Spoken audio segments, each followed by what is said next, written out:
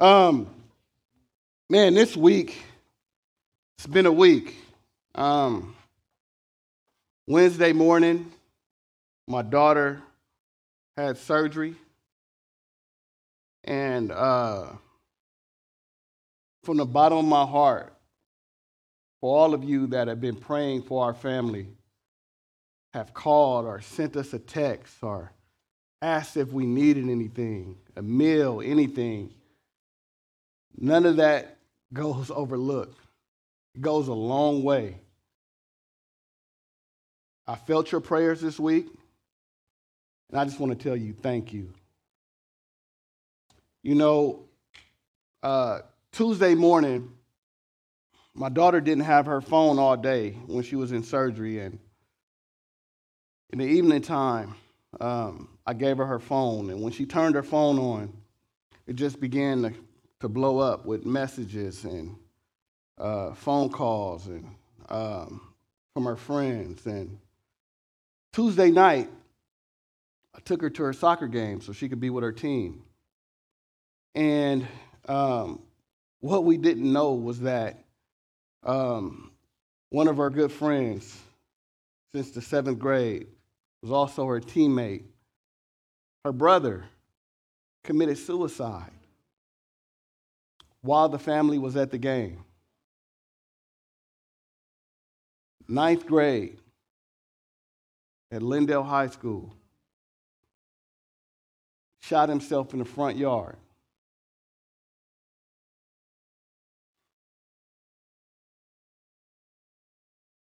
These are friends of ours. So I'm going to ask you guys to keep the Evers family in your prayers.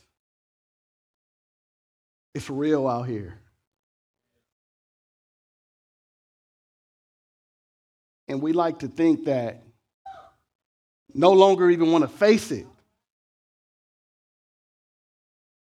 And us as the church, we have the solution. And so I'm going to ask you to excuse me this morning if I may just talk with a little more passion or a little more boldness, because lives are at stake. And if the church is not willing to step into that, we are missing it. And I think that today's text speaks to exactly what I'm talking about. It's fleeting. Lord, we need you like never before. Show us your way. Show us what you will have for us to do. That we will be willing to step into the mess and not run from it. We love you and we trust you because you can be trusted. In Jesus' name, amen. So we're in 1 Thessalonians. We started last week in a new series. And today I will be speaking from 1 Thessalonians chapter 2. So I'm not going to delay it. Let's go to the word. It says, "For you yourselves know, brothers, that our coming to you was not in vain. But though we had already suffered and been shamefully treated in Philippi, as you know, we had boldness in our God to declare to you the gospel of God in the midst of much conflict. For our appeal does not spring from error or impurity or any intent to deceive. But just as we have been approved by God to be entrusted with the gospel, so we speak, not to please man, but to please God, who tests our hearts. For we never came with words of flattery, as you know, nor with pretext for greed. God is witness. Nor did we seek glory from people, whether from you or others. Though we could have made demands as apostles of Christ, But we were gentle among you, like a nursing mother taking care of her own children. So being affectionately desirous of you, we were ready to share with you not only the gospel of God, but also our own selves, because you have become so very dear to us. For you remember, brothers, our labor and toil. We work night and day, that we might not be a burden to any of you, while we proclaim the gospel of God. You are witnesses, and God also, how holy and righteous and blameless was our conduct towards you believers. For you know how, like a father with his children, we exhorted each one of you and encouraged you and charged you to walk in a manner worthy of God, who called you into his own kingdom and glory. We also thank God constantly for this, that when you received the word of God, which you heard from us, you accepted it not as the word of men, but as it really is, the word of God, which is at work in you believers. Today, I want to speak from the topic or thought, the marks of an effective ministry. The marks of an effective ministry. It's been said that your most effective ministry will come from out of our deepest hurts. It's the thing that burns in our hearts and burdens our soul to the core, that ignites the fire in you to see God manifested and glorified through the ways that we've been designing our stories have been written, that will cause us to go against all odds, to see that thing that has been placed in us come to life and impact others in such a way that they will look back and see that that thing has been God ordained. Where you carry a burden is where your ministry is waiting to be birthed. And what I've come to realize on this journey is that if you don't know exactly what you've been called to, it's easy to let others define that for you. You know, I get opportunities all the time. Nate, why don't you come be a part of this? Or Nate, why don't you come serve here? Or if I didn't know what the Lord has called Nate to, it is easy for me to be spread every which way. And so what I'm saying to you is you got to know what you've been called to. And as we begin to explore the ministry of Paul, the writer of 13 of the 27 New Testament books, it's good to keep in mind that his life could have easily been marked by guilt and shame had he not had a personal experience with Christ that changed the trajectory of his life, that set him on fire for the Lord and sent him on mission to make sure that everyone that he came in contact with and beyond came into the full knowledge and understanding of who his Lord and Savior, Jesus Christ, was. It was that redeeming work and the rewriting of his story that set him on fire and put him on display as a trophy of grace for the world to see. And Pastor touched on it a little bit last week, but I want to remind you of some of the background of this letter. Paul had established the Thessalonian church back in Acts 17.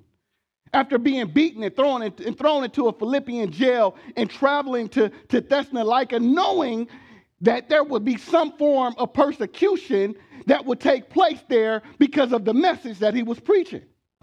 Upon his short time of being there, some scholars said that he was there about 3 weeks and he was proclaiming Christ. And in that short time of being there, there were many Greeks and Jews that gave their life to the Lord. 3 weeks. Message that he was speaking and decided that they wanted to stop it. And so it says that they formed a mob, they started a riot, and they began to search for Paul, and he was able to flee. But before he did, relationships had been formed. The gospel had been preached. Faith in Christ had been established. The Thessalonian church was founded, and they became active participants in kingdom advancement. Let me rewind that and play that again. They didn't get saved and sit down and say, teach me, give me, do for me. They became active in moving the gospel forward. If I was at the Missionary Baptist Church back in Compton, California, this would be the time I would say, could I get a witness here? I promise if y'all give me some amens, I'm going to preach this morning. I just want y'all to be with me. Are you following what I'm saying? Amen. And so I highlight that because after Paul fled to Berea, his next destination, the faith and the work that was established in Thessalonica, it didn't stop. And one of the truest tests of effective ministry is how well things continue to thrive without the physical presence of the leader there. I mean, Ricky, he's our pastor and he's our leader. But our faith and the way that we live it out shouldn't be predicated by Ricky's presence. One of the first traits of any effective ministry is how well the mission carries on when the leader isn't there. And Paul set some things in place where he was able to send a letter, but he also knew that ministry continued. And as we park here in chapter 2 for a bit, Paul was writing to the Thessalonian church to address some false allegations and about his motives for coming there in the first place. But he was also there to encourage them in their faith because now the church was facing persecution. And as brothers and sisters in Christ, just like Paul, we should be interested or concerned about what's happening in the lives of the people that we get to serve alongside. And so Paul didn't leave it to chance. He wanted to make sure he was there to encourage them and to have them to continue pressing on for the faith. And so he was concerned enough that he needed to reach out to this people. The called out ones, the ecclesia, those that have been called out of darkness and brought into the marvelous light, to be brought in, to be equipped, to be sent back out to the darkness with the light that we carry. That's us, the family of faith. And so it says in verse 1 that it says, you yourselves know, brothers, that our coming to you was not in vain. In other words, it wasn't empty or it wasn't without result. Like every time Paul showed up, transformation was taking place. Man, how awesome would that be? That when Christians show up on the scene, that things that are already set in place somehow has to transform because of our presence. And Paul was saying that you know this. When we showed up, it wasn't empty. It wasn't in vain. Something happened. And he said, but though we came and we already suffered and had been shamefully treated, as you know, he said, we had boldness in our God to declare to you the gospel of God in the midst of so much conflict. Something tells me Paul didn't read the book, How to Win Friends and Influence People. Because it seemed like everywhere that he showed up, he made some enemies. So much so that he found himself suffering at the hands of men that simply wanted him to shut up. And that's why we got to be careful when people, especially other Christians, tell you, hey, you probably need to tone it down a little bit. Because when I look in Scripture, nowhere the people that were radical for Christ toned it down. Matter of fact, they were louder. And Paul said that it was something about his suffering, out of his experience, that made him even more bolder in his approach to share the good news with people. I mean, Paul was so bold. He made statements like, if God be for us, who could be against us?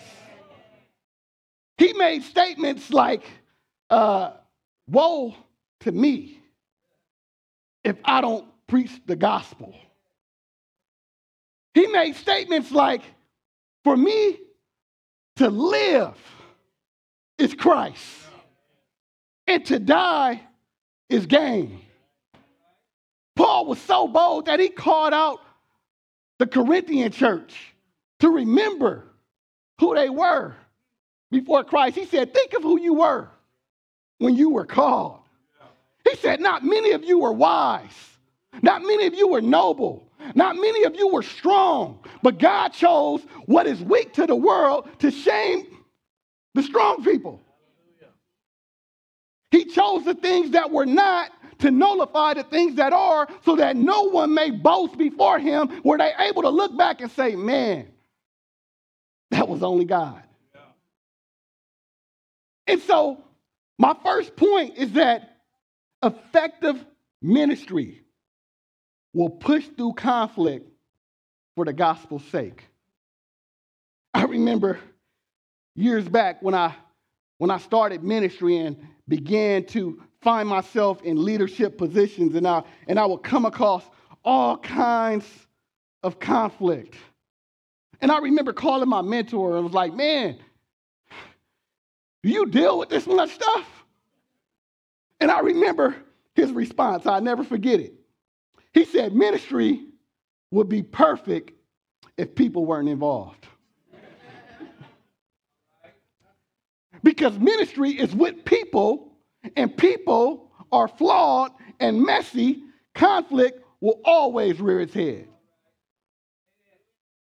But effective ministry and effective ministers will not let that overshadow the mission. And so effective ministry will always push through conflict for the sake of the gospel.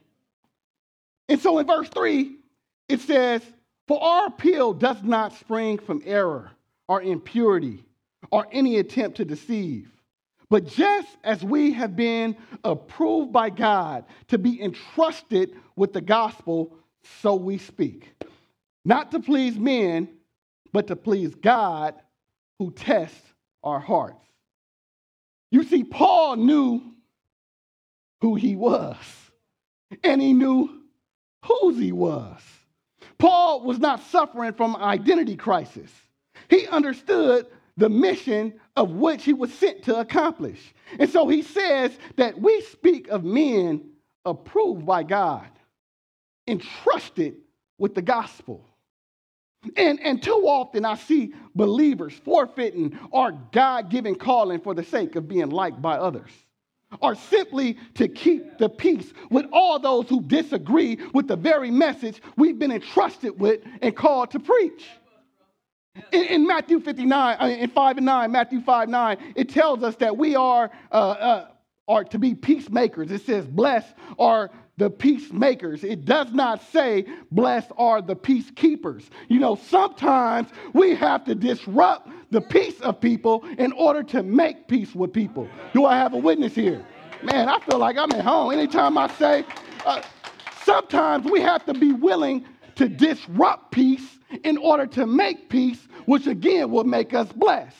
Are y'all with me today? We can't always go along to get along, especially it ain't right.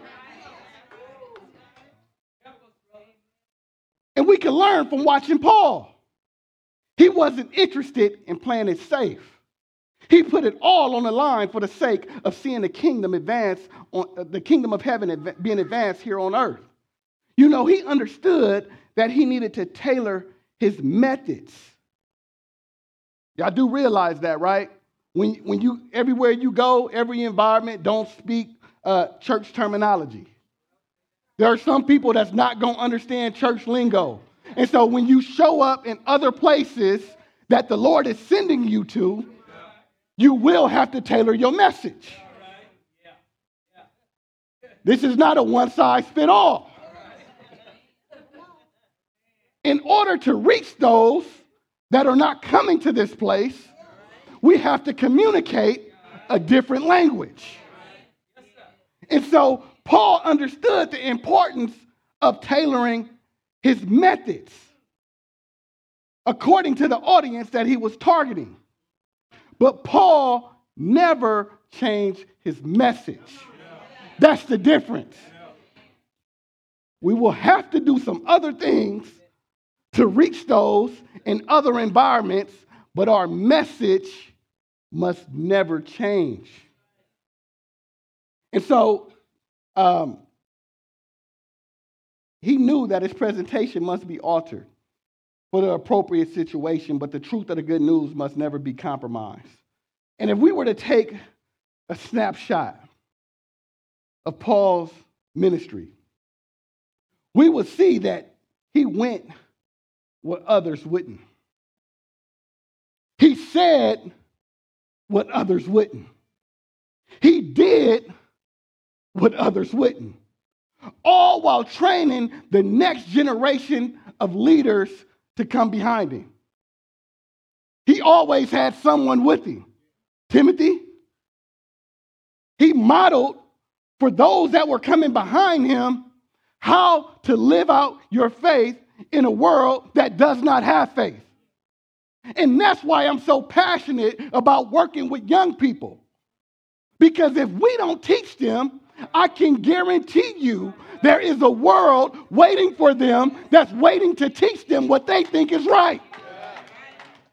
And so Paul always had someone with him to be able to model how you live this out. And so the question that I would ask you today, who are you discipling? Who's discipling you? Because whether you know it or not, someone is waiting to disciple our next generation. And they may not be discipling them towards truth. And Paul modeled this so well. He didn't allow outside voices to distract him from the mission. The ending of verse 4 says, we were not trying to please men, but God, who tests our hearts. And in verse 6, he said, we were not looking for praise from men, not from you or anyone else. And my second point is that effective ministry always seeks the Lord's approval above men. If I'm honest, if we're honest, how many of us can sit here or stand here with conviction and say that there are times we don't want man's approval? I can't. And I'm sitting here preaching on it this morning. But there are times where I battle the temptation to please men. When I desire the pat on the back or the recognition that should only come from the Lord himself. There are times when I want to be acknowledged for the things that I've done that was good. And can I tell you, that's not of God. That's a fleshly desire. And if we're not careful, we can begin to work for man's approval or the approval of the crowd while missing the approval of the Lord. We have to get to the point in our lives where we think about or we say to ourselves that what other people think of me is none of my business. Whether good or bad. Whatever a person thinks of me is none of my business. And Paul is saying, even though I could have made demands as an apostle of Christ, as one that has been sent, I didn't force my demands upon you. But I was gentle, like a nursing mother, taking care of her own children. I was just holding one of my staff members' baby 2 days ago. And I watched how she watched me. I was so excited. Oh, the baby here. Let me see the baby. She brought the baby. I asked, can I hold her? You know, you don't just pick people's kids up. So can I hold her? Hold on, let me make sure I clean my hands and sanitize. And I picked the baby up. And I know that she trusts me. I built the relationship. We have a relationship. I consider her like my family. But I watched how she watched me. And Paul is saying, I came to you in that manner as a nursing mother taking care of her little ones. Effective ministry should reflect all of these traits. We should be gentle. We should be caring. We should be aware. We should be overprotective at times. We should be in love. Effective ministry should reflect these traits. In verse 8, it says, so being affectionately desirous of you, we were ready to share with you not only the gospel of God, but our lives also, because you have become so dear to us. And so my third point is this. Effective ministry is done up close. Effective ministry is done up close. Paul didn't lead from a distance. He did life with his people, and it was his desire to do so. In the ministry that I lead, Young Life, we've been doing ministry for 82 years in all 50 states, in 104 countries, and we have never veered from our mission. We do ministry with people in their context. We call it earning the right to be heard.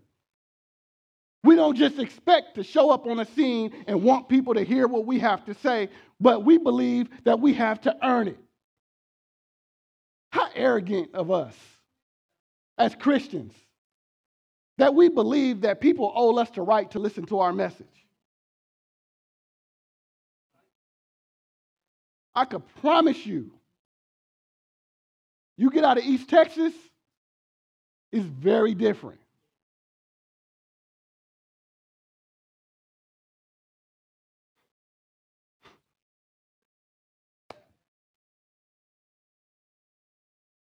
We earn the right to be heard.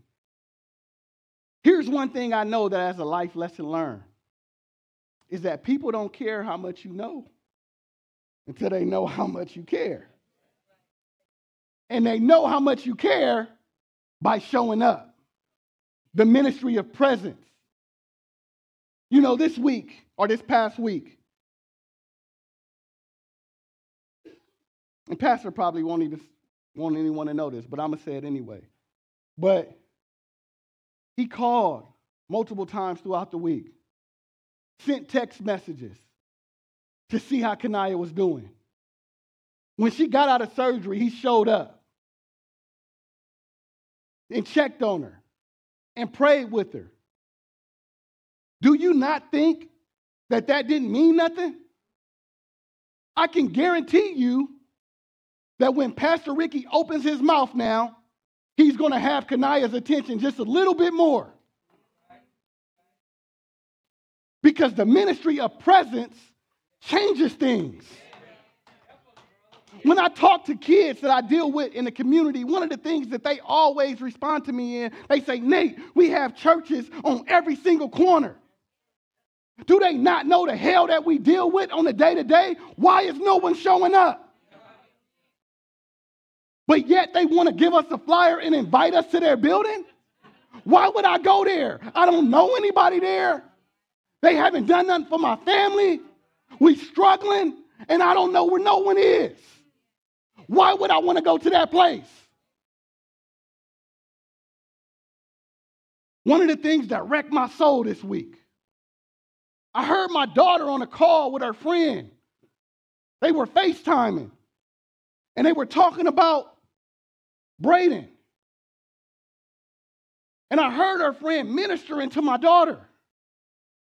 And she said, it's sad that he would take himself out like that.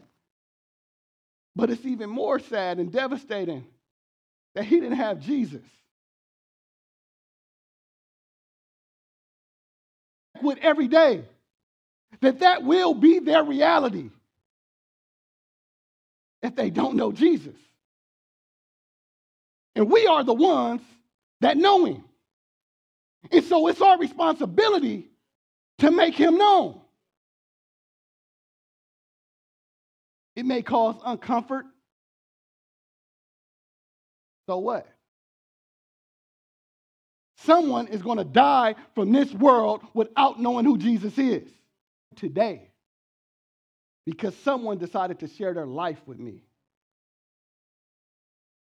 I wanted zero to do with Christianity. Every Christian that I came in contact with would share their faith with me and left me to live exactly how I was living. No one stepped into my world. But the moment that someone stepped into my world and began to do life with me, they didn't judge me for how I was living, and trust me, I was living in hell. They didn't judge me. They didn't try to force me to come to their church. They didn't do any of that. They simply showed up and did life with me. And it was because their life was being modeled in front of me that I was catching something that I didn't even know that I was hungry for. And I began to ask, why do you live like that? Why do you do the things that you do? How can you love your family like that? Why don't you respond the way that other people respond? And when I began to ask those questions, because we were life on life, he was able to give me answers. And because he was able to give me answers and I trusted him because he spent life with me first, I said, man, I want that. And it caused me to turn my back on everything that I knew and pursue Jesus like nothing else. And because of somebody was willing to be uncomfortable enough to come into my world, I stand here before you today. Do you realize what that kind of transformation would do for someone? Paul said, I'm going to earn the right to be heard. Paul didn't do ministry in this manner. Paul's greatest sermon in Thessalonica was with his life.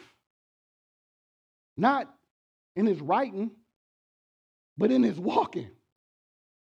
Not in his exposition, but in his experience. Not in his professing, but in his practice. He took his text from James that said faith without works is dead. And he made his points on the pavement of the streets of Thessalonica and other places like it. He didn't do it with his tongue, but he done it with the testimony of his life in the midst of people. I like to say, well done always carry more weight than well said.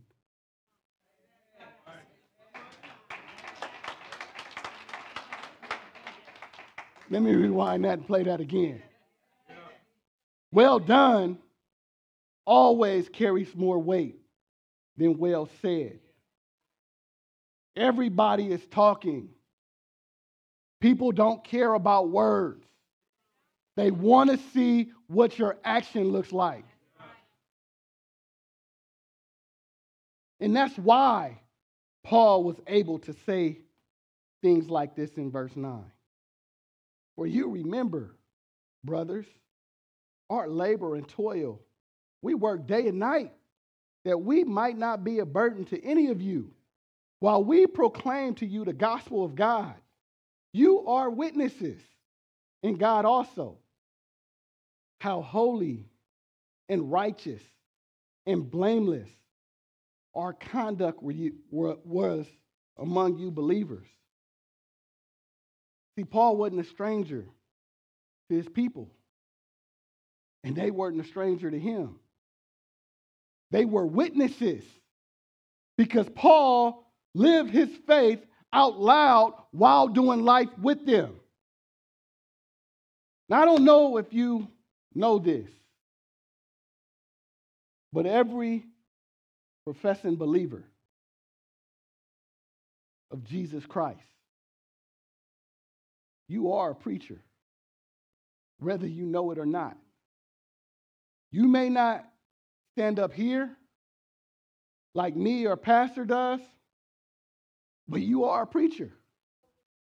I never forget getting a call from this youth minister a few years ago.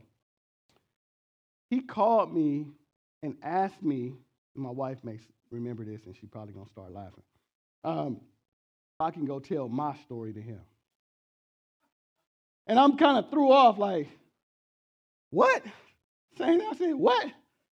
So you was with someone that you felt needed to be ministered to.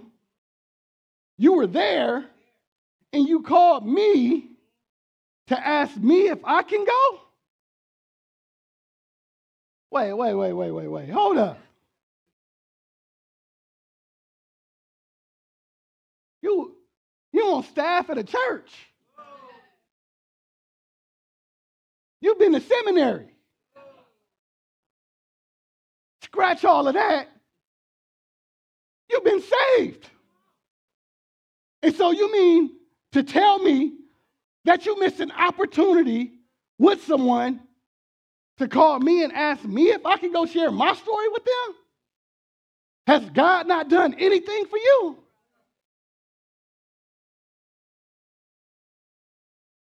Done for you. I was blind, but now I see. I was dead, but now I've been made alive. I had no hope, but now I have the hope that comes from Jesus Christ. And if you don't know any of this to give him, you know what he's done for you.